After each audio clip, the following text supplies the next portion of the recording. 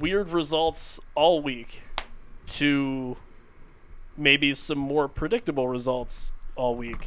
If it happened in the Eastern Conference of the United Soccer League or is a really vague intro to a podcast, we've got you covered. This is Eastern Conference Confidential, episode 20. We did it. God, this has been an experience. I'm your host, as always, Evan Villela, joined by the USL stat machine, otherwise known as Opta, Ryan Allen. Hey, guys. And because we didn't think that 20 episodes was enough for one other co-host, replacing Brendan Doherty, who we will pour one out for his services, St. Louis Soccer Report, the pretty much the quintessential guy for covering soccer out in that area, Precky's favorite media member, maybe. No. Phil Grooms. First of all, Precky has no favorites. He has only. But if he did, it would be you. Maybe I'm the least hated of all of his. There it is. Okay. Hated, right, yeah, least favorites. I'm sorry. Let me back up here. Precky's least hated media member, Phil Grooms. There you go. I think that's a very perfect. I think it's a perfect way to set that up. I think Evan Ream might even support that. So. Great. Okay. Cool. We'll roll with it. Phil, how you doing? Doing great. Thanks for having me out. Great. This is great. Yeah. No. Thank you for welcome to the pod. Welcome full time to the pod. I would love to say that I pitched this to you with like 3 hours of notice, maybe 4, but you were more than happy to come on, and I'm sure our weird relationship in soccer had nothing to do with that. No, I think the weirdness is what I welcome the most in this situation. So thank you very much for setting that up so perfectly. You freaking Anytime. weirdo. Thank you. I take it in stride because if I don't, someone else will hold it over my head forever. Perfect. That being said, there was some soccer played last weekend, gentlemen, and it started on 11 a.m. Tuesday morning, as the Ottawa Fury used the awkward time and date to their advantage and picked up a goal in the 43rd minute, scored by Stevan Dos Santos. 1-0. Ottawa Fury gets the result of preference, it seems, for them, and beat Orlando City B. 7,500 in attendance at that time on a Tuesday. It's amazing. There is either nothing to do in Ottawa or those people just love soccer. I'm just going to blame socialism. I think all those guys called in sick thinking, I'm not going to get fired, or even if I do, I still have health care. Is this like, I'm trying to be all-American Midwesterner over here. Yeah, it's a little... coming on heavy? Maybe. I don't know. It was Canada Day recently, was it not? Yeah. Was that what that was in reference to? I suppose so. I was just trying to be generally, I don't know. Very weird hot takes by Phil to start his life on the pod. I love it. Yeah, exactly. Hey guys, I'll propose a question to get us back on task here. Shocker, I know. With the win, and then they tie Red Bull later in the week. Did Ottawa, but are they settling in the form a little bit? Is this a team that everyone kind of had under the radar? Did they overrate them? Being the other team that came in the NASL, feel free to discuss as you wish. I definitely came in thinking this might be a team we should worry about, but when I talked about Ours is the Fury podcast, guys, about it. Yep. They actually didn't do well in NASL. So, I was thinking they're going to come down. Tampa and Fury are going to just own this league. But they did badly in NASL. They didn't go out and keep all of their players and then replace them with high-dollar guys. They kind of seem to kind of hold steady, and they're kind of moving into this USL style of picking up guys and players. And the coach has a lot to do with it, he said. But I thought they were going to be really good, but then I saw them in preseason when we played them, and then the first game of their season, we saw them at home. And I was really underwhelmed, and I think I've been stuck in that rut since then, thinking they're not that good. But look at the results that these guys get from time to time. Not least of which you mentioned was the one against Toronto. So, right. Yeah, I mean, it's really hard to argue against Ottawa as of recent form. I mean, they had 8 of their 10 shots just in the first half, and they held Orlando without a shot in the entire half, and that was just like really impressive defensive play.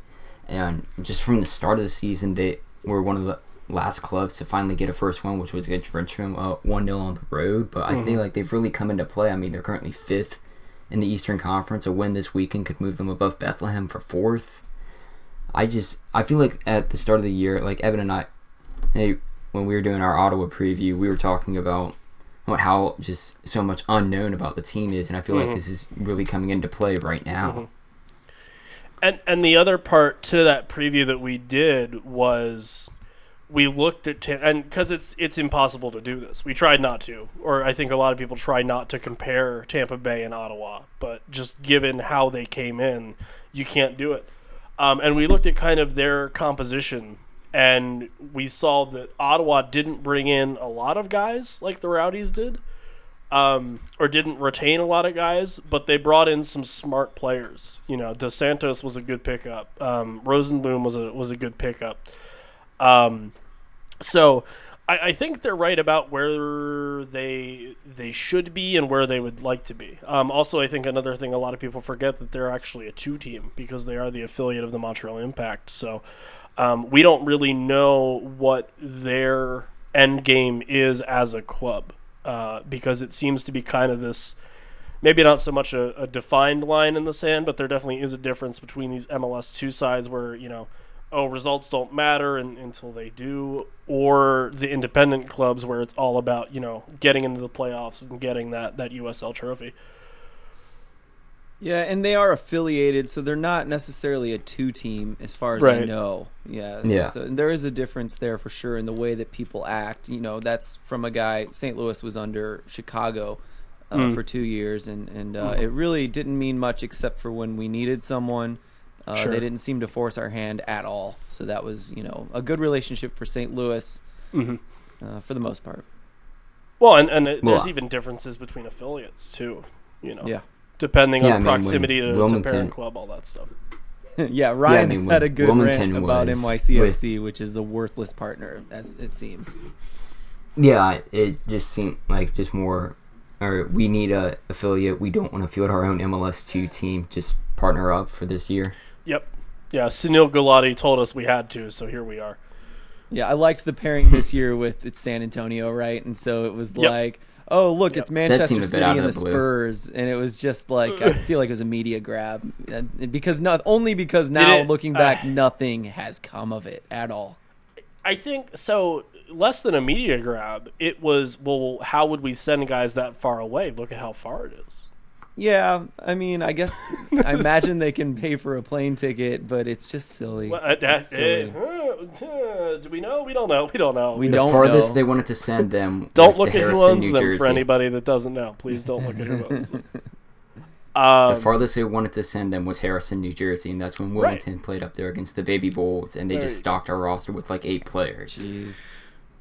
Speaking of MLS 2 teams and independents, the battle of the Union affiliates, I guess, ended in Bethlehem's favor, both for this game and the season series itself. Let me tell you how great it is to finally get 2 wins and a series over Harrisburg real quick.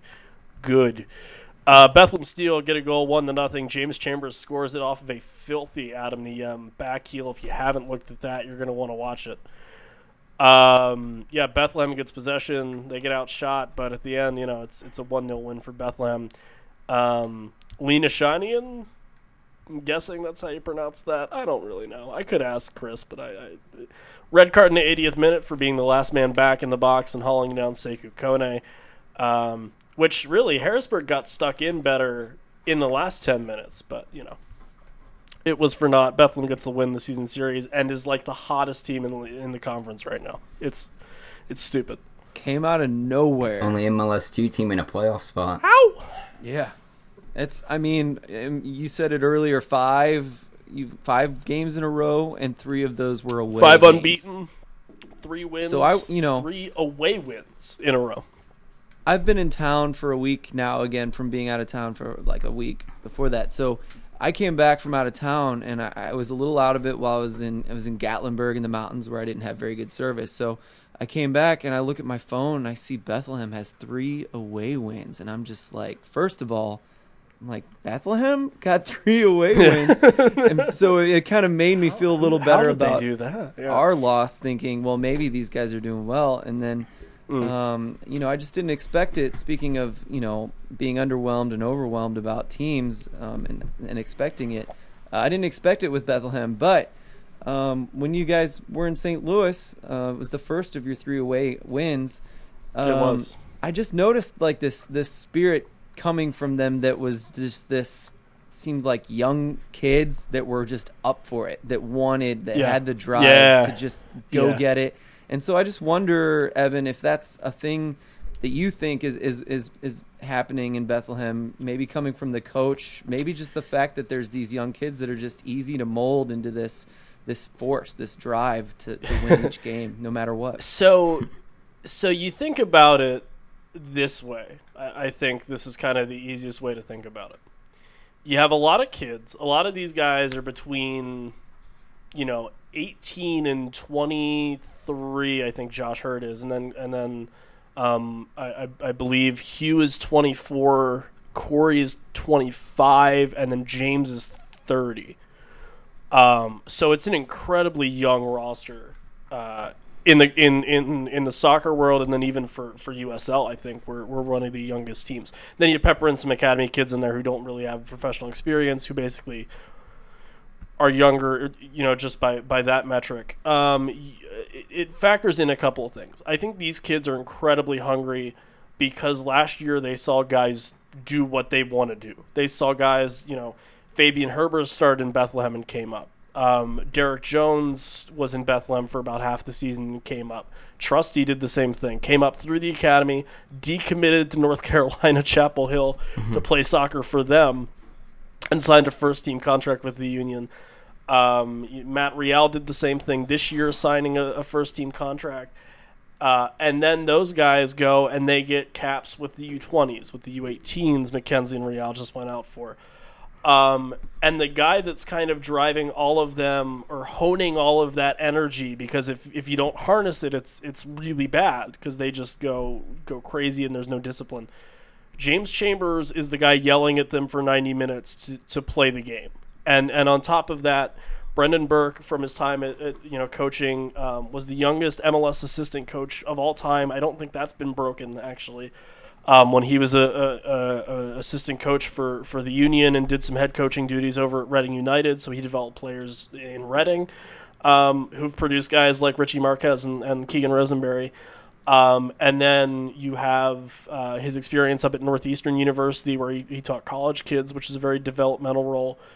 And just, I think his ability to coach is so underrated in this league, where he's able to take a MLS concept offense or a very high level offense and execute it.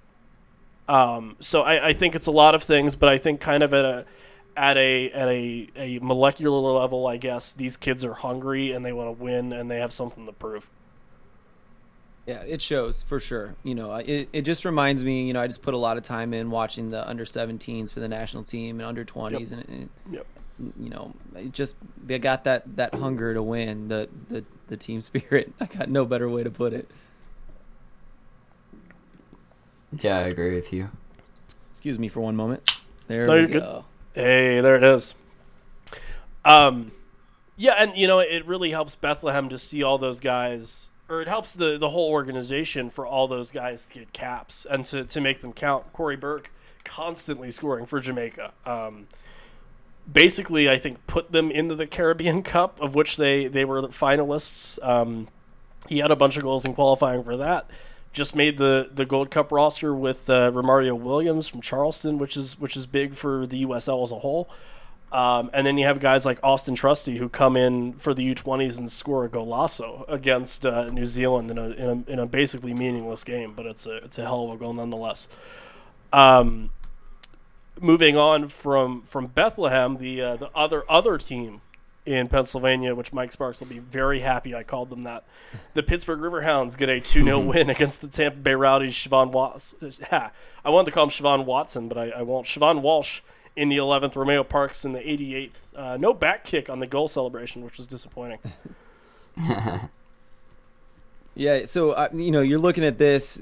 We talked about the old guard and the new guard in our last episode. And so, yes. Pittsburgh, I thought you did a good job mentioning that they kind of don't follow the old guard, where they actually like to hold that ball. They like to pass it around and have some possession. But you look at this possession, 62 to 37. Like, they had... Boy, did they ever prove me wrong. Well, only in this game, because I agree with you. I thought it was a really good point. But... man, in this game, they didn't even they weren't even trying to do that. I think they knew, maybe perhaps they knew better, and it worked. So right, who's to argue with that? Sure. Yeah, and they still managed to get more shots on target than Tampa Bay with less possession. In fact, this is only the third time all year that the Rowdies have been shut out, with Rochester and Ottawa being the only other two teams to do so. Those are some outliers too, I think. I think they are. There's a lot of outliers, and so I'm really excited to hear this Mongols podcast, because I wonder if they're going to say, give me more of this sitting back and perhaps countering. So all I can guess is what they did, but for goodness sake, I don't know if I would want to change it up that much for every team. Not sure it would work for every team. So Right. I mean, if you go up against another old guard shield, someone has to have more of the ball. Yeah. It's the Richmond Kickers complex. Right. In other old guard shield, I love that these all segue together. Ryan, I don't know if you did that intentionally, but I appreciate it nonetheless. In other old guard shield news, Rochester lose 1-0. Fair enough. Well, then thank you to the USL schedule maker for making all these kind of flow. Rochester 0, Orlando City B 1 in a game where I hope you didn't want to see a goal after the first 20 minutes. Ouch. Yeah. Another game where the winner has none of the ball. Rochester becoming the new Pittsburgh Riverhounds. That's like really low. Yeah. Maybe they heard me talking about how, or maybe they're seeing it themselves, about Charleston Battery having no possession and constantly winning. I don't think so. I feel like these are both outliers, but yeah. Man, it's kind of disconcerting to see this. I don't know if we'll see a trend change. It's something to keep an eye on for sure.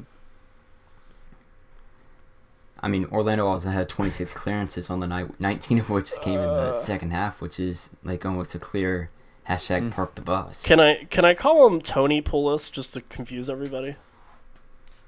It's so weird that they were like that, though. Now, granted, when St. Louis went down to Orlando, they had a lot of first-team players sent down, so...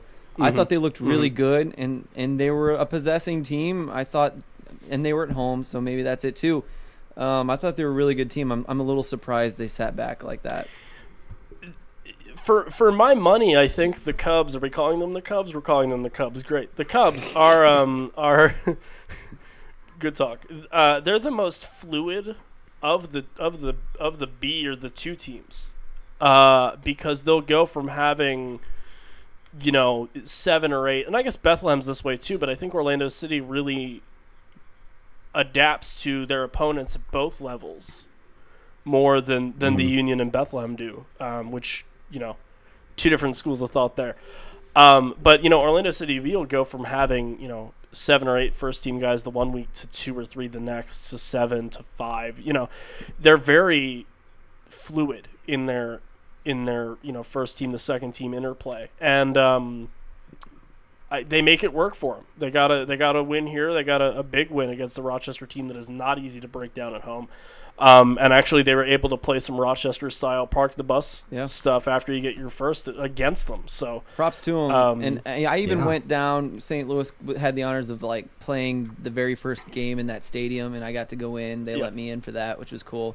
And while I was down there, they were having fullback problems. 3 of them were injured on the first team. So they were trying out these OCB players, and they were doing all right. Now, they didn't get the start, so I don't think the coach was liking them enough. But like you said, they're fluid. They were trying out those USL players. They were getting a lot of time in preseason. And then I know for sure right now, Pereira is one of the kind of tall lanky center backs from OCB that's been playing the first team, and not looking bad by any means. Right. Not looking amazing either, but I mean he's holding his own, and I think more proof that USL is improving that can happen more and more this year. Yeah, out of most of the MLS2 teams, Orlando B is definitely in the top half of most different players fielded this year. Just shows the flexibility they have between the two sides. I also wonder how much, because Louisville, when they got their start, I know a lot of how well they did was because the Orlando City system was handed down to them, and they got a good start. I heard that back when it was their first couple years, that the coaching was very, like you said, very fluid, the coaching style, the playing style, and so I wonder if that helped Louisville. I'm not sure, but it's possible. Yeah, decent guess. I have no idea. Hey, speaking of other two teams, there we go, keeping it going. Ottawa Fury draw the Red Bulls 2-2. Ryan Williams started things off for the Fury, and then Zico, I'm surprised I'm still here. Lewis with a goal in the 61st, followed immediately by Brandon. All of my goals are penalty kicks except for this one, Allen. And then Jamar Dixon in the death with the equalizer. For a team that has had some bad, I think is the word I'm looking for, matches, trouble defending their title in terms of in terms of just the your man versus the man she told you not to worry about in Red Bull 2. Is this any better for them? They can't be I think they'd be more disappointed with the stoppage time goal. Good point. They should be very angry about that. No, I was about to compliment them and say, by the way things have been going, they should be happy with this. But no, if I was a fan and St. Louis did that, I'd be pretty pissed at the end of the game, actually. I'd see it as a loss for sure. So, yeah, I take it back. Even though it's I think even a though big it's thing away. from this match was, a big thing from this match was they had 36 clearances, 24 of which came in the second half. All of them were after Brandon Allen's second goal. So it's like once they got that 2-1 lead, they just sat back, parked the bus, and protected, and it costed them at the end when they gave up a goal in stoppage time of 90. I would be upset with this result if you spent most of the second half defending only to come away with a point. It was a cross to the back post. Dixon just kind of finds it, and there's your tie. Feels a little bit like St. Louis v. Bethlehem Steel, just a bit, except for the extra time. A little bit, yeah. And I came out of that pissed, so there you go. Sure. You did. Hey, speaking of weird results that are going to be disappointing for fan bases, Louisville snaps Harrisburg's 10-game winless streak by giving them a 1-0 win. The most one-dimensional striker in USL, Pedro Ribeiro, gets a goal in the 53rd minute after missing a penalty in the 7th. Harrisburg with 4 yellow cards, which is about right for them. Second most fouls conceded in the league, only behind Tampa. And not very far behind. Guys, I guess your initial thoughts on Louisville losing here. They can be streaky. I think that's what it is. Every once in a while they'll have a bad game, and why not away to Harrisburg? I don't know. I was going to say, that's a really bad game to just have a bad game. I know, and I think there's just something to just thinking you got the win, going somewhere, and doing badly. I don't know. The trap game works for Harrisburg, I guess. Could be. Yeah, both their losses this year have been on the road. Harrisburg and Tampa, they're unbeaten at home. Yeah. So it's nothing to be disappointed about, but still Louisville is decent home form, second in the conference. Yeah, and we talked about that war of attrition in the Eastern Conference, where you're usually almost always going away with a 3 or a 1 after every game. Louisville's been doing well until like you said, those 2 away losses, and it's still at this point 2 away losses. That's not something to be upset about. So they should just keep plugging along, doing their thing. And you said they're streaky, but I think they'll bounce back, and if they can get a couple more results, they'll be fine. Still a really deadly team.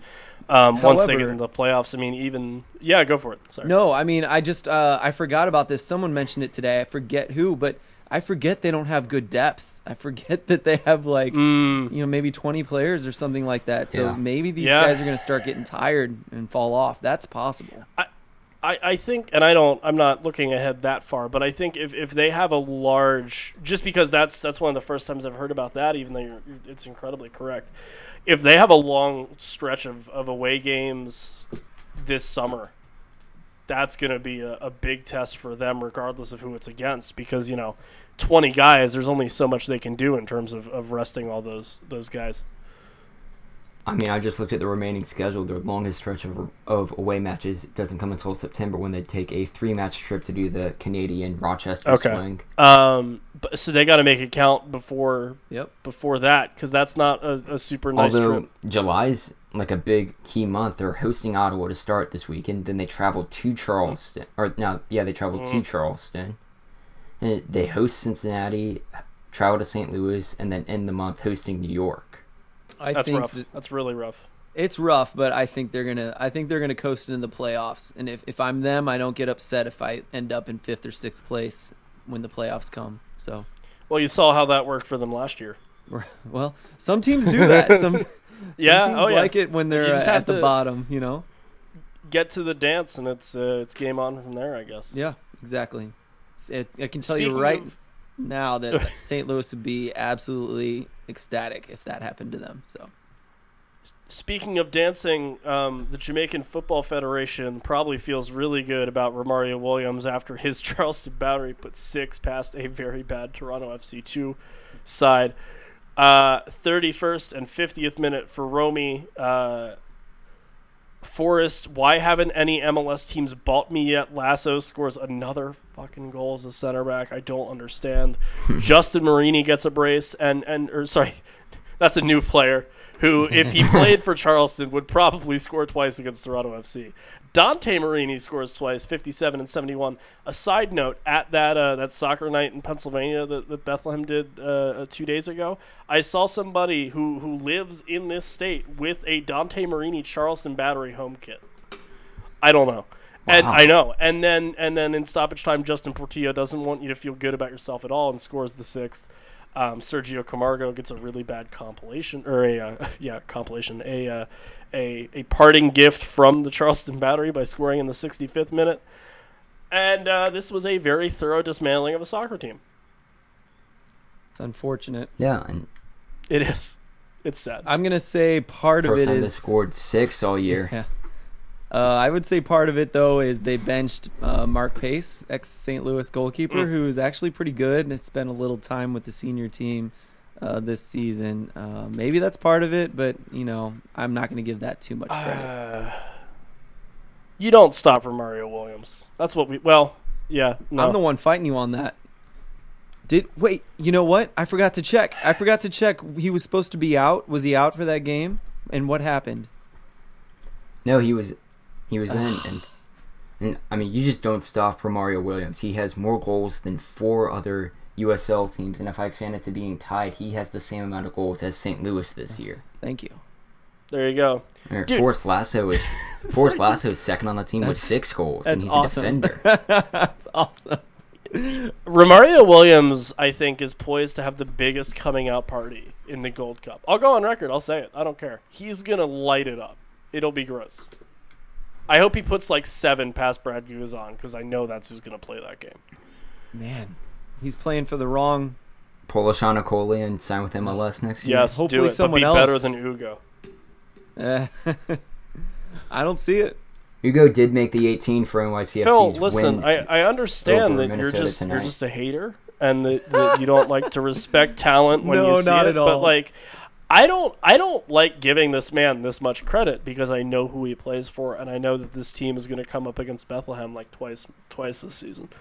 But he's that good. No, I'm not. Actually, you're taking me wrong because I think you guys already you turned me back. I'm actually saying I don't see him making that Atlanta roster. I don't know what the heck would have to happen for him to actually make a game day squad. I could agree with you I on that. didn't say he was going to make Atlanta, though. There's like 18 teams in MLS right now that need a guy that can score goals consistently, and there you go. And they got a surplus. They just need to sell someone, even if it's Romario for less than their other guys.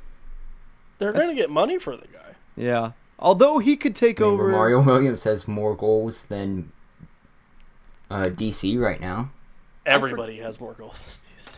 Why can't I think of his name? Who's the Trinidad and DC Tobago striker for them? They don't need him. They can put Romario Williams in there and he'll do better. That's it. Diallo? No. What's his name? He's just tall and he heads things in. Target guy. Everyone knows his name. I just can't think of it right now. Oh, yep. All right, I can see what you're talking about. I don't know, why would Seattle choose Victor Mansoray over Kenwin Jones? They don't even use him in the way he's meant to be used. They're better off using Mario Williams. But that's because they have such a different style of play anyway, we're going to stop being a Mario Williams agent. Phil, we're just stating the obvious at this point. So. We are. Phil, do you want to talk about this? Do you not want to talk about this? No, it's fine. It's totally fine. All right. Okay, cool. Please. There's a lot to talk about. FC Cincinnati. I went down to this game in Cincinnati. It was 2-3 days before that Open Cup match that we're going to talk about in a little bit that everyone is talking about. And so, how was the atmosphere? They beat us 2-0. We just didn't look good. The team, St. Louis, can't seem to create chances. And we all felt really good after Chicago, and this is something that everyone has been, even the local guys who know what they're talking about, watch St. Louis and say, man, we look so good against Chicago. If we keep that going, we're going to do well. But you know what didn't happen against Chicago that also hasn't been happening season long is what I just said. Chances aren't being created enough. And so, a guy like Bolesky, who hit the crossbar against Chicago, maybe had 2 more chances, but he didn't get his foot on the ball. So I don't know if that counts. Like, it's the chance creation. And if you're going to keep the ball on the ground, it's not... either you need to come up with some new ways to score at some point in the season or sign some new players to make it happen, because it's just not. I want to say there have been so many injuries that I do think I'm going to give these guys like 2 or 3 more games before I actually say sign someone or change the tactics. But yeah, it's been pretty ugly, and I think that's why. What's crazy is that St. Louis, we're an attacking team. Preki came in and promised attacking football. We got it, okay? We're sending millions of guys forward. We're attacking. We literally got 2 guys back to stop you if you counter on us. And somehow, this collection of 4 talented center backs who have been rotating in and out in different pairings, plus our goalkeepers, who we just switched to Grinwis as our starter, has been killing it, absolutely killing it. Somehow those 3 guys have been keeping these score lines down to 1-0, 2-1, 2-0. And I just don't know how it's happening. I think our defense is being completely underrated because of the score lines. But seriously, the amount of men we throw forward, I just don't know how they're doing it. And they should be commended. That's the one good take I think we can take from St. Louis. Cincinnati's doing their thing. What do you guys think about Cincinnati? I don't know what to think about them. I think they're definitely on the rise. They're riding a high from Chicago, or from the Chicago Fire win, with a potential berth in the U.S. Open Cup semifinals, and even in match play, they're looking like a lot better. I mean, if anything, I'd say Danny Koenig has been very valuable to the team. He scored a goal in this match in the 66th minute, but he and GB Full are responsible for 11 of their goals this year, which is nearly 2/3 of their total this season. Everything rests on those 2 players going forward. Yeah. Completely agree. And so the thing I wanted to say, that I did talk to the Cincinnati Soccer Talk guys, and they showed me a really good time. Met the coach at the very end of the night. Had a really good time in Cincinnati and got the whole Cincinnati experience that everyone brags about. It's worth bragging about. I'm going to say it right now. It's worth bragging about. Sure. They beat us 2-0, and I still had an amazing time with a good atmosphere on a day that their attendance was low. But the main thing the Cincy guys were talking about when I was there was that the coach change, that these guys don't coach the same. They don't even have the same personnel preferences. They have different tactics. I know that based on what Koch did when Vancouver came to town last year. And so these guys think that maybe Koch has been trying to morph this team from something that isn't his into a hybrid. And then maybe by the end of the season or the beginning of next season, we're going to actually see what Koch wanted. Those were some thoughts that maybe they thought were happening this whole time.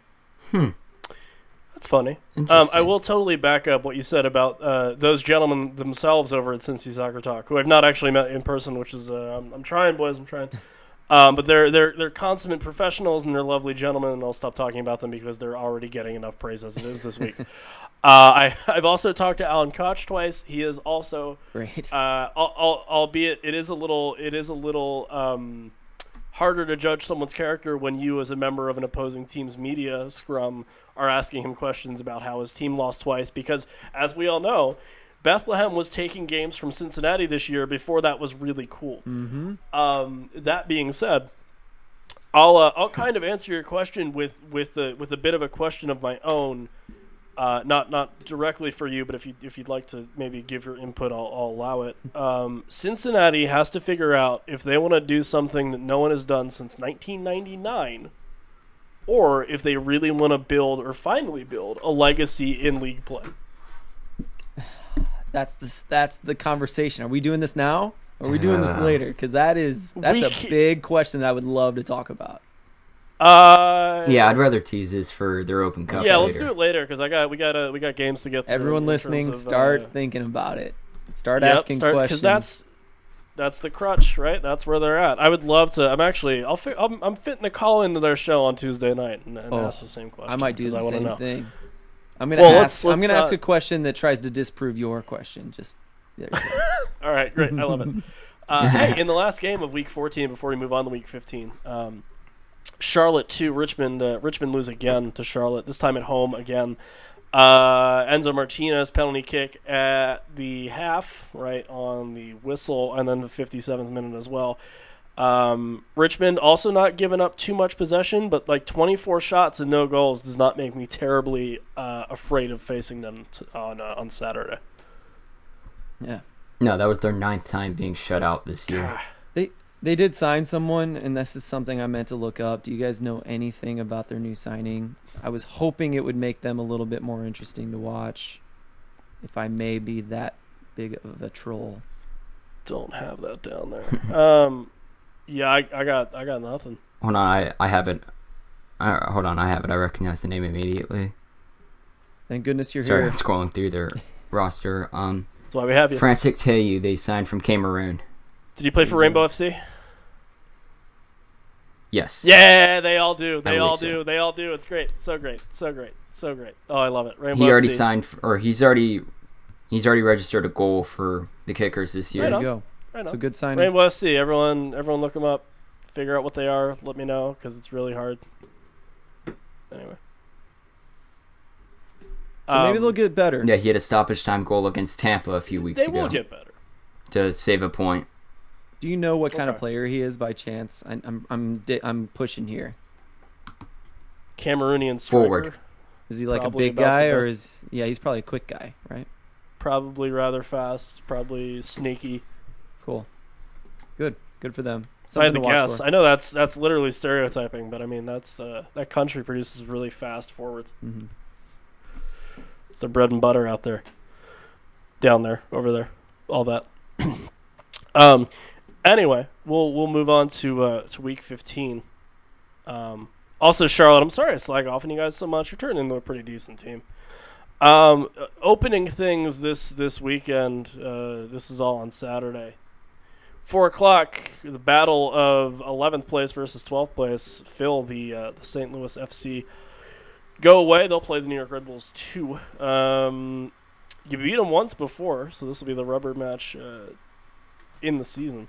Yeah, the last win was just like the win against the Fury, where they got a really late goal, super Preki style goal. I would love to see that happen again.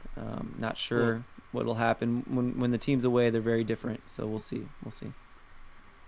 Fancy a scoreline there, Phil? Gosh, this is so mean to myself. I'm gonna say 2-1 New York Red Bulls. Thinking with your head there, I appreciate it. No faith right now. This is actually a trickier game in trying to figure out than I thought it would be. Man, they're not nearly as athletic as they were last year, but I still like Red Bull's attack. I'm gonna cheat and copy your scoreline 2-1 as well. I love their attack. I don't know why it hasn't worked so well. It's pretty much intact from their championship season last year. I mean, you have Brandon Allen, Vincent Betancourt, Florian Valot. Yep.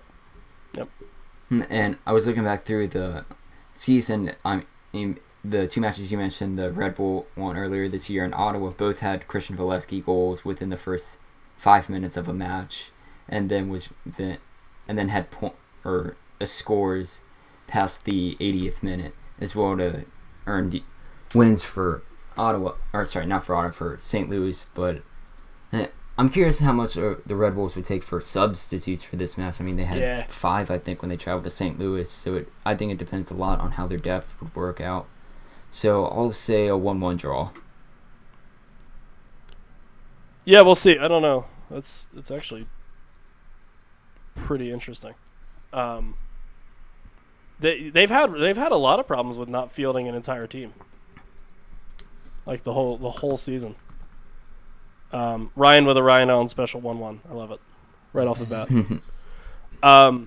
5 o'clock. I'll talk about this, I guess, last. Bethlehem Steel, the hottest team in the Eastern Conference, which is going to go on my Twitter bio if they keep this up. They're going to come home to Goodman and play Richmond Kickers, who are definitely not the hottest team in the Eastern Conference.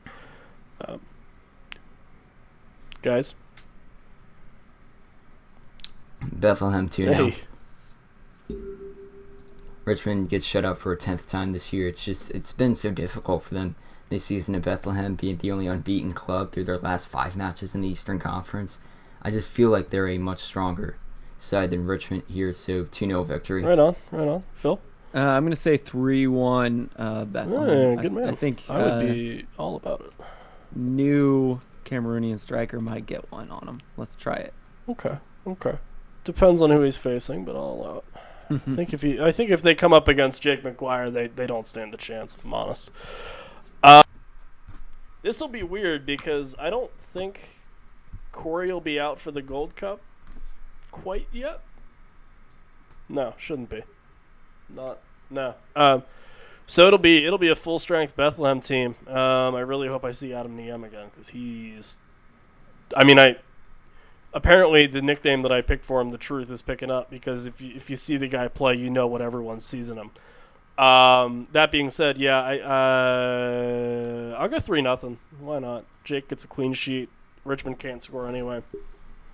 And Bethlehem gets their 4th win in a row, which would be a club record, I believe. Yeah. They do start a 3-match homestand here with Richmond, New York, and Pittsburgh. In fact, funnily enough, the last time we went on a 3-game, last year in around this time, actually, we went on a 3-game, 2-game winning streak in which we played, I believe it was Charleston, and we beat them 2-0, and then played Pittsburgh and smacked them 3-0. So if I can just hold out for Pittsburgh, one, because I get to see a friend of the program as it relates to me, Taylor Washington again, which would be lovely, former Bethlehem Steel, and then just that Steel City derby. I can't wait for Pittsburgh to really stick it to you and bunker and win and prove your theory wrong. Wow! All right, great. Sounds good. Yeah. They'll just do everything. They'll do everything all at once. It'll be great. Right. Exactly. In the battle of find something else to do Saturday night, Toronto FC2 will host the Harrisburg City Islanders. Please don't watch this game. It'll end 0-0. Read a book. Yeah, that's gonna be my pick as well. Bake something if you're so inclined. I don't know. Listen to all of our podcasts. Phil, what is your prediction for the scoreline? And then what will you be doing instead of watching the soccer match? Yeah, I'm gonna say 1-0, and instead of this soccer match, I think I'll be knitting a new pair of socks, dreaming of a Canadian winter, perhaps, in honor of the game being in Toronto. Right. So I'll make them wool socks, good thick wool socks. There we go. Great. Good talk. The less we talk about that game, the better. In a very intriguing matchup, the Charleston Battery and the Tampa Bay Rowdies are the apology game at 7. Talk about a dichotomy. This one I want to see. This is to set the table, gentlemen. A really good match. The league's highest scoring club in Charleston at 34 goals hosts Tampa Bay, who scored 21 goals. Charleston have scored in all of their matches this season. If you like offense, you're going to like this game. Also, there's no Deshaun Brown again for the Tampa Bay Rowdies because he's not theirs. So, yeah. I forgot that. Yeah, you did. So, I'll go. DC. Yeah. I guess I'll go first. This is 4-3 Charleston because I'm crazy and don't have any concept of time. I know, but you could see it happen though. Yeah, I could. Yeah, what? For a good, I mean, they just had 4-4 with Louisville. That's true. It'd be a good change. 2 weeks ago we had all those 1-0, 2-1, 0-0. Yep. I'm gonna go ahead and say 3-1, Charleston. I can't wait for this to end 0-0 so that when we talk about it next week, we all just go, eh. No, that would be such a disappointment. That would be the disappointment of the season, I think. Regular season. Okay, sure. I mean, Charleston with only one loss at home this year. The reverse fixture of this down in Tampa was a 3-2 Charleston victory, which they scored from Brian Anuga at the 89th minute. So this has all the makings of another very high-scoring affair. Yeah. I'll just say the same exact scoreline, 3-2 in Charleston's favor again. Right on. Going with tradition. Love it. Hey, the other really hot team in the Eastern Conference who's being overlooked because they're not in 4th, they're in 8th, the Charleston Independents. They also get overlooked because they do stupid things. What did I call them? The Charleston I want them to be the Battery so much that I switch their... Anyway, sorry. The Charlotte Independents, I was getting mad because I was going to say not only are they known for being overlooked because they're unbeaten in 5 as well, but they're in 8th place. They're also overlooked because they pull stupid shit on April Fool's Day, like signing Randy Moss. Oh. Yeah. Ugh. You forgot about that too, didn't you? Now you didn't. Oh. Now you're mad at them. Also, that happened on April 4th, so it was even worse. That being said, hey, these guys played in the playoffs last year. Did they really?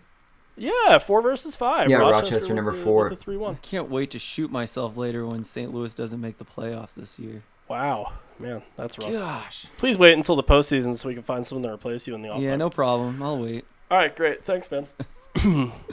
Advocating suicide since June 29th, 2017. Never forget. Wow, dark. Hey, I don't know, 1-1, right? I'll do a Ryan Allen special here on this one. I just don't. I don't think there's enough to separate these two. I'm gonna say 1-0 for the Independents because they've been looking a little better. Right on. Right. Yeah, they have been playing well at home. I mean, they had it was a 3-1 result last time here, but they just now moved into Matthews Sportsplex after barnstorming around the Charlotte and North and South Carolina area for the start of the year through UNC Charlotte or Winthrop down in South Carolina. So I'll go with 2-1 Charlotte. Spoken like a man who knows the area. Enzo Martinez gets both goals. 7:30, 2 versus 5 face off. Lou City, who still haven't suffered a loss at home against Ottawa. I would love a draw here, selfishly, but I'll take a Louisville win. I think they get it. Just because I don't think Ottawa's a great team away. I think they like to sort of smash and grab a lot of their wins, and I don't think that's something you can do against Louisville. I'll go with a 2-0 to the City. That's what I think the same. Yeah. Okay, great. I think it's possible that Ottawa, since the pitch is such an advantage for Louisville, Ottawa may be less affected by that with their style of soccer than some other teams. But still, I'm going to say 2-0. Yeah. Yeah, Ottawa with only 2 wins away from home this year, 1-0 over Richmond in April, and then a 4-3 result over the Baby Bulls in May. Hey, I just don't see them getting past the second team in the Eastern Conference at the moment. I'll say 2-1 Louisville, but Ottawa does at least score a goal in this one. Your nightcap, if you will, Orlando City B facing FC Cincinnati, who I guess, well, this isn't a terrible point to talk about our talking point for FC Cincinnati, as it is a league game, and then we can just kind of trail into the Open Cup from there. Yeah. So that being said, let me just get some preliminary scorelines from you guys. I think Cincy takes this, but I don't think it's terribly easy for them. I'll go with a really tough 1-0 win for the blue and the orange, because I can't call them the Lions because it's already been taken, and they've rejected Griffins from me, even though I thought that was a better name. Yeah, I think I'm going to go against you. I think I'm going to say Orlando 2-1. All right. I'll go with Cincinnati wins 2-0. All right, so got our predictions in for that one. We'll skip down here a little bit. The big news, gentlemen, you've both heard about it. So let me, hey, Mom, if you haven't heard about it, a little club that plays in the league that Bethlehem Steel does called FC Cincinnati. What's that? Oh, we beat them twice this year? Great, love it. Beat the Columbus Crew in the last round. Sorry, Ryan. I know. I had to bring it up. And then last night defeated the Chicago, or as John Brooks would call them, the Chicago Fire, on penalties after 120 minutes. Mitch said no, but he said yes to a date against Miami FC, which is away, by the way, for Cincinnati. Which Miami FC beating Atlanta United in itself was crazy, but that's not in our jurisdiction in the slightest. Hello, Michael Lahoud. I miss you. But also in regular playing time, In regular time as well. Yeah. Bit of a shootout there. So Poku. Quadwo. Anyway, I said a little bit before, but in kind of lesser terms, in a little bit of a poetic sense. But I said, Cincinnati's going to have to figure out if they want to do something that no one has done since 1999, or establish a legacy in the USL before they probably leave it. Basically what that means, if you're not super up on your history, the Rochester Rhinos were the last lower division team to win the US Open Cup, and they did it in 1999. A lot of times, and I think there's a very big debate about whether or not teams sell out for the Open Cup, meaning that they put everything they have into the Open Cup and kind of put the league on the back burner. Now, if you're Cincinnati, if you're a fan in Cincinnati, not so much the team, I think there's kind of two prevailing schools of thought right now. I'm not one of them, but here's what I figure everyone's talking about. You have a chance to win your first piece of silverware, a big piece of silverware, and knock off a lot of big teams on your way to that piece of silverware. You get a CONCACAF Champions League berth as a lower level team, or and not that you don't play your best against Miami FC, but you use the momentum you've gained from beating Columbus, from beating Chicago, and you take that and you apply it to a league campaign that so far has been maybe less than ideal.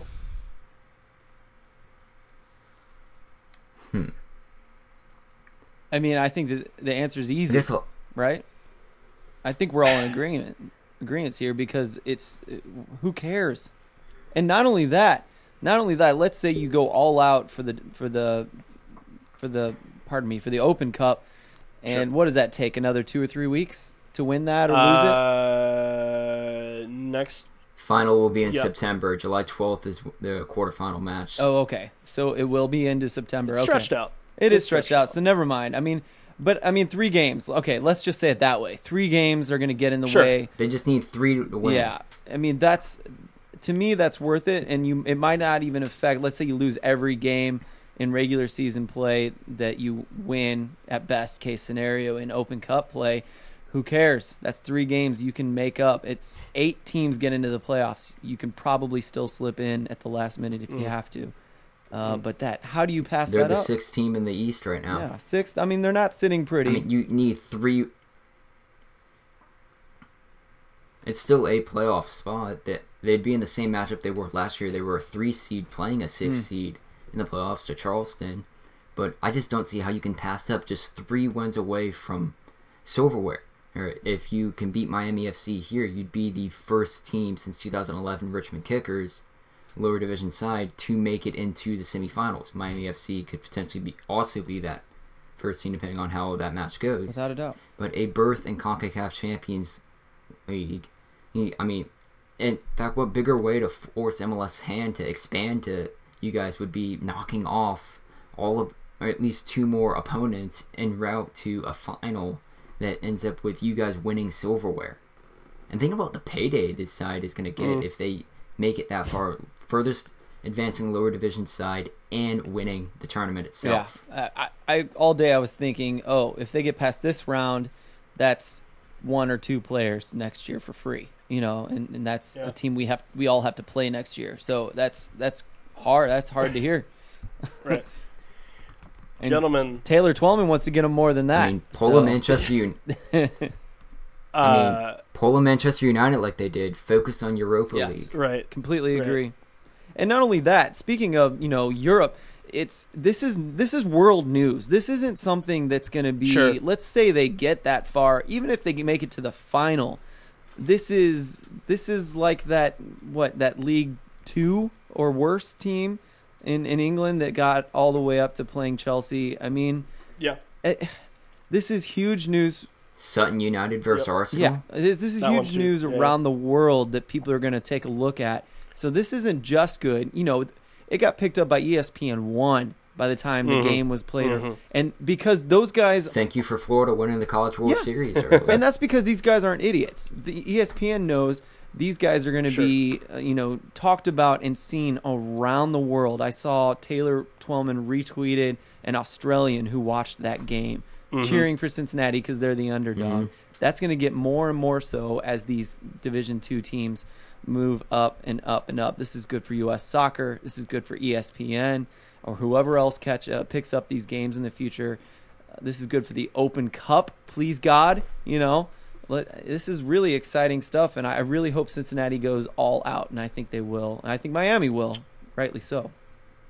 Yeah, I mean, Taylor Twellman suggested that use this $100 million surplus to invest in this tournament. Currently, if FC Cincinnati or whoever wins this tournament, they'll get $250,000 for winning this, and that is a massive amount of money for a lower division team. I mean, just for being the farthest advancing team from your respective division, you get $15,000, and that's still a very sizable chunk. I mean, you can look at all the MLS teams. I'll count Seattle and Sporting KC as like the best examples as teams who truly go all out for the Open Cup. Seattle was the team that holds the record for the highest attended Open Cup match with 35,000. Cincinnati could break that. Oh, I thought they did break it. Didn't they break it? I thought, they broke it. No, it was second up. Yeah. Oh, wow. Okay. Huh. No, it was second. Okay, gotcha. They had 32,000. Right. Seattle had 35 at their final a few years ago. Nice. Hey guys, I'm gonna. This sucks. I'm gonna be the realist here and say that yes, it is 3 games. You were 3 games away from all this glorious silverware and all this exposure, and you get to play in the Champions League, and your bid is really sexy now, and your bid is really sexy now. There's no other team in USL. There's no other team that put in for MLS expansion this year that got on to ESPN proper. There's no other team, and if we're just going off of this, there's no other team that's knocked off 2 MLS sides this year. But where all this crumbles is you lose a game. And that's a very real possibility. Sure, I mean, you get Miami, but they just beat Atlanta. And then from there, you get another MLS team. New England and New York. oh wait, the team that draws 35,000 people a game can't even host a U.S. Open Cup quarterfinal. Well, that's weird, And I mean, I get that it's random draw, but I don't know how random that draw is. I don't believe it's a random. Can't draw. be. I think front offices. I think front offices pull for it. We'll look at Sacramento in the West. They played Los Dos on this past Sunday, and then they faced the Galaxy the following Wednesday. Just happened to be playing on the same stadium against a lot of the same players. Right. And for Cincinnati. Oh, hold on, guys. I'm so sorry. I just got right. Never mind. So Keep going because. Right.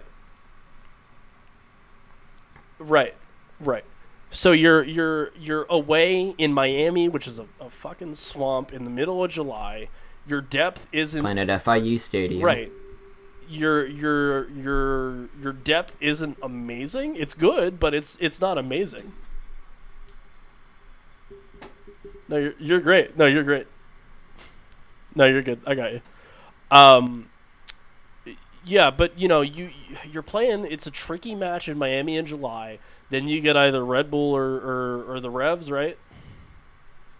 And then from there you get a team out in the Western Conference at MLS. Sporting and KC. If it's if Seattle's left in that, you're not hosting that game because they're they're not. They're out. It's San Jose, Galaxy, Sporting KC, and FC Dallas. I think pretty much assume that. I think comfortably. Sporting KC and the Galaxy would host. FC Dallas is a bit more borderline, and San Jose is also a bit borderline. See, but San Jose has that new stadium too, so I think out of those 4 teams, I think 3 of them. But Cincinnati can sell out their stadium. Yeah, but I mean, I don't know. So I think really the problem here is that yes, it's 3 wins, but if it was that easy, you'd see it every year. True. I mean, I'm just looking ahead at the schedule. FC Cincinnati, including this Open Cup and a friendly against Valencia. That's right. They have 8 matches. Why did they do that? Hey, in fact, I think from Sunday, July 9th through Saturday, July 15th, they host Richmond in league play on that Sunday. Then on July 12th, they travel to Miami. Yep. And then on that following July 15th, they travel to Louisville, which is... Yep. If they're going to make that league push, that's going to be another big match that they have to get by. Listen, if their league form falls off, and they're in a and no one's going to talk about that. They're in a really tricky spot. They honestly just have to pick which one that's going to be, if that's their July. Man U had to do it this year, and they had to settle for 6. But then again, Man U is the richest club in the world. Right. And that's a lot of, and we're not experts in that area. We know a bunch of guys that are. Cincy Soccer Talk for sure. Follow those gentlemen. One of us or 2 of us might make a pop-up appearance there on Tuesday and call in and maybe propose the question and see how they go. But for what it's worth, those are our kind of opinions. Which I think are all valid. Anyway, let's hit some transactions and some national team call-ups, and then we got a question or 2 from Twitter. Jamaican national team. You got Romario Williams from Charleston, Corey Burke from Bethlehem, Sergio Campbell from Rochester, and Damian Lowe from Tampa Bay. Huge for the league. I've said that before. I think national team call-ups are the biggest thing for USL in terms of players talking to players about it, as well as exposure in terms of, there's, those 4 guys playing this USL thing, and here's what that is. Group C, they get Mexico, El Salvador, and Curacao. None of those are close. All on the West Coast. Damn. But, I guess I'll open it up to your guys' opinions, but for me, it's huge for those individuals for sure. With Burke becoming a mainstay for Jamaica, and then for the league as a whole for a lot of those internationals. Yeah, it's unfortunate they're not playing better opponents because you'd like to Mexico. say, well, Mexico. You're right. But I get it. The other others, 2 although teams they in are that split group. with Confederations Cup right now. Right. So normally you say Mexico included, you say, oh, these guys are seeing tougher competition than they're seeing in the USL, so go for it. This is good for them. It's good for their own team when they come back. Yep. and it's funny you mentioned it's good for their own team, because actually I asked Brendan Burke, who's Corey Burke, no relation. They're from completely different parts of the world. Brendan's from Massachusetts and Corey's from Jamaica. So, and not even Jamaica Plains in Massachusetts, in case anyone's wondering. But I asked Brendan, you know what it's like to have a guy get consistent call-ups, and he said it's great for the player, it's great for our organization, it's great for the USL as a league, but it's a little hard, and it's not any fault to Corey, and I'm sure for the rest of Romario and Sergio and Damian, they're all up for it, but they're all ready to come back, they're all willing to come back, they're all very up for practices and everything when they come back, but it takes time for them to get reacclimated into a different system when they come back, and I'm sure when they go with Jamaica. Yeah, I mean, I'd have to agree with you, but at least Jamaica has a good chance in this group to advance. I mean, and like just right out of the gate, just say Mexico wins this group.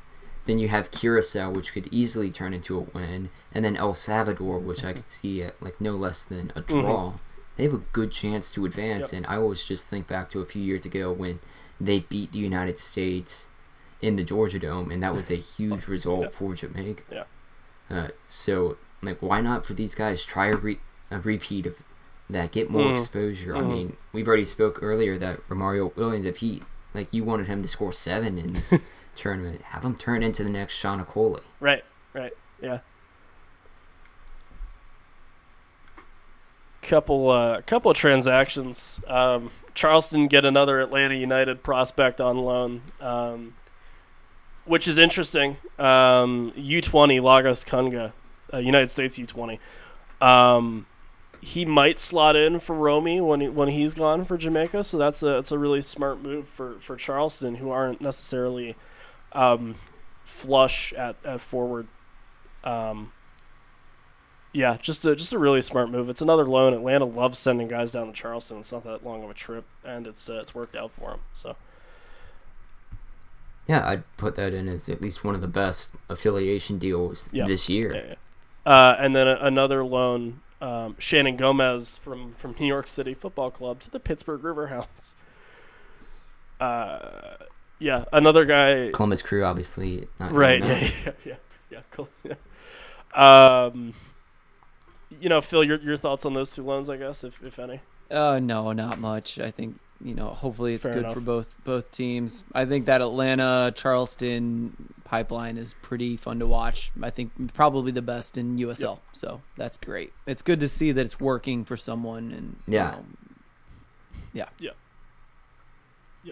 And then and even without Romario Williams, Charleston still has scored 21 goals on the year. If you take Romario Williams' goals out of the equation, they'd still be 9th in the league. That the level was that's where it comes in, where it's not just good for Charleston to get these talented guys. It's actually, I imagine these guys are coming down and still learning something, and at the very least getting minutes with talented teammates.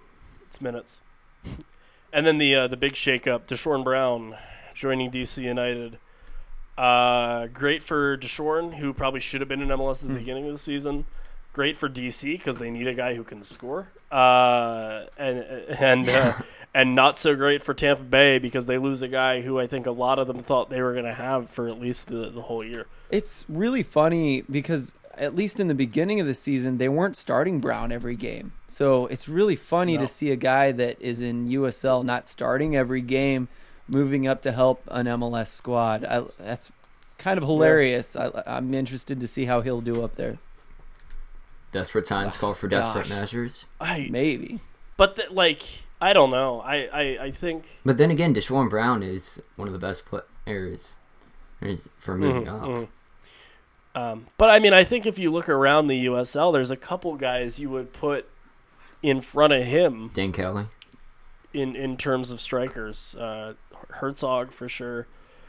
Dan Kelly, Romario Williams. Yeah, that's hard to argue with. Even, so Brandon Allen. Yeah, but I don't think you get him away from Red Bull, especially way to DC. do that. Yeah. If we're just talking about players moving up the ladder. Never mind.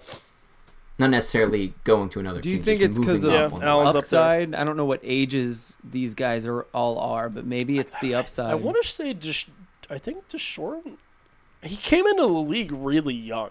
Came into MLS really young. Like 19. So I think he's only in his like early 20s.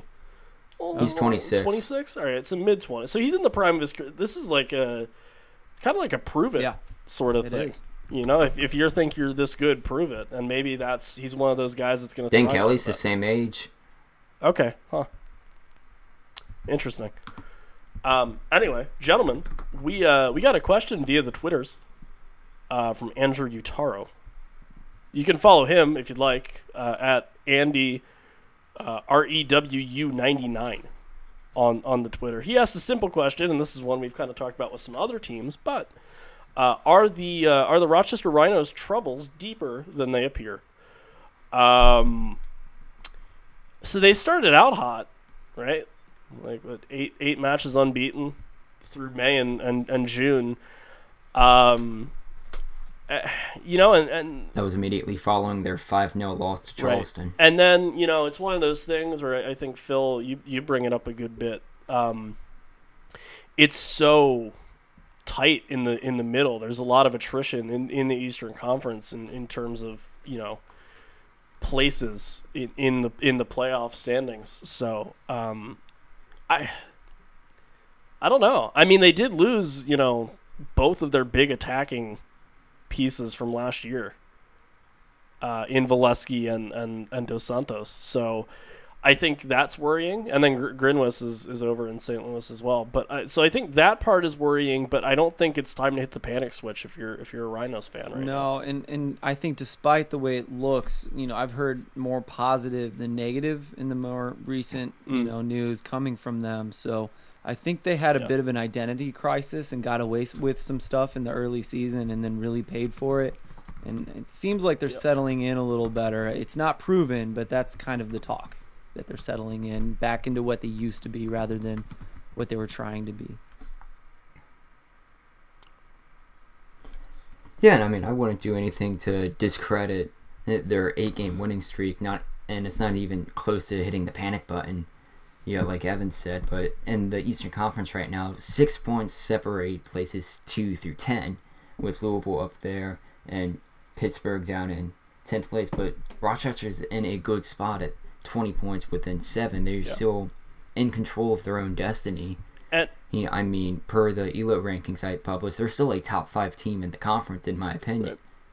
Right. And they may climb to see as high as 4th if they win this weekend against Charlotte. You know, and we've seen it with Harrisburg beating Louisville, you know, and a bunch of these other kind of weird results, or Bethlehem going unbeaten in 5, and it's, you know, it's a lot of, well, wait a minute, that's a little weird. So there's been a lot of very interesting, or, you know, Cincinnati's slow start, and you know, things like that, where there's been a lot of very kind of strange and chaotic things out here on the eastern side of things, in the USL at least, that make these leagues so intriguing and fun to watch. So yeah, hey Andrew, thank you for the question. But don't get out the blankets and the hot chocolate yet. You should be all right. You're doing well. We believe in you. We believe in your team. My only contribution is, if only we had someone on this podcast that was just intimately knowledgeable about Rochester Rhinos, you know? If only. Brendan, we miss you. Had to be said. On a personal level, thank you for being as incredible as you are as a person and as a writer. Definitely. Yeah, Brendan, thank you. Seriously, I think there's a lot of really good guys covering this league. Brendan was certainly one of them, both as a person. And then I think his coverage of the Rhinos was literally second to none. There was really nobody else unparalleled out there doing that much work and as good of a body of work as he did. That being said, gentlemen, it has been a pleasure, but it is high time to get out of here. Phil, since you are our newest host, Tell people where they can find you, tell people what you do, all that fun stuff. You can find me at STL Soccer Report on Twitter, stlsoccerreport.com, and then, of course, bgn.fm, just like this podcast. There My you go. podcast is on there, too. Oh. Phil, I'm going to be honest, that's really why I brought you on, because I know you plugged the network. I do it. I'm a fan. I love the network. Just natural. Not just saying how that. can you not be a fan, though? All of those podcasts. Ryan, before I get into that rant, it may be, like if I wanted to go down to like Tampa Bay for cheap and wanted a connecting flight in Wilmington, what would be the airport code so I can look that one up, as well as what's your Twitter handle? Every week, let me tell you, before you answer that, it is a struggle, man. It's getting hard to try to figure out ways to shoehorn airports into this. We keep pitch. using every idea, every little joke we have. I'll let you know when I'm really desperate off air one night. It would be difficult to find a connecting flight from Wilmington and to this sucks Tampa, because he knows. If you went through Philadelphia. We have flights that go to Philadelphia. But I'm already here, bruv. I'm already here. If Southwest started operating out of Wilmington, maybe they'll do a weird Philadelphia to Wilmington to San Antonio to Dallas to Tampa Bay, because everything Southwest does, of course, has to not make any sense. I know it's too much better. This is great. Ryan, But the airport you're getting to go to Wilmington is ILM. I also write for the McDonald's City Soccer, covering Eastern Conference for Kilo Power Rankings, usually published on Mondays, and Eastern Conference Player for Team 11, and published on Tuesdays, and usually just, or at least my stats scope for the Eastern Conference as a whole. I will say I have a theory that just call him the Stat Whisperer. I wish I had. Yeah, this Stat Whisperer Ryan Allen. Ryan, I have a theory that the league got really upset about how good you as one man and Evan as another man were doing at stats. They paid Opta to come in hopes that you would disappear, and you haven't. And now every week, Nicholas Murray sits at his computer and breaks a different mug for a different USL team. Nick, if you want to let us know about that, feel free. You have at least one of our emails. That being said, this has been Eastern Conference Confidential episode 20. So sorry if you've listened to all of these. Sometimes they're not in numerical order either. Have fun. We are part of the Beautiful Game Network of podcasts, which is in fact a beautiful network of podcasts that cover a game, which is soccer. You can find all that over at bgn.fm, or the Twitter is at the BGNFM. There we go. I got it. Also, if you'd like to somehow or for whatever reason hear my voice, not really, because I don't tweet with it. I tweet out loud to myself and then I type it. So if you want to hear more opinions that I have, you can either follow me on @Villela, it's V as in Victor, ILLELLA. Also, if you ever want me to make a reservation for you, I can do it that way as well. BSFC, it's the team I cover, Bethlehem Steel Football Club. Not the old one, that'd be weird. Or this podcast itself over at ECC Pod. If you want to ask us questions weekly and everything, you can get your name and everything read out on the show and we'll answer it. It's really cool. We also have a Gmail, which is eccmailbag@gmail.com. But yeah, no, don't be a stranger. I also write about Bethlehem Steel over on brotherlygame.com, as well as general other nonsense if you're interested. I'm actually the USL editor over there, so Chris Bratton does a lot of work for Harrisburg City Islanders, does an amazing job for Harrisburg City Islanders, which God love him because someone had to. That being said, for the Stat Whisperer Ryan Allen and for the waviest man in St. Louis, Phil Grooms, I've been Evan Villela. Have a great night, and we'll talk to you guys soon. Good shout.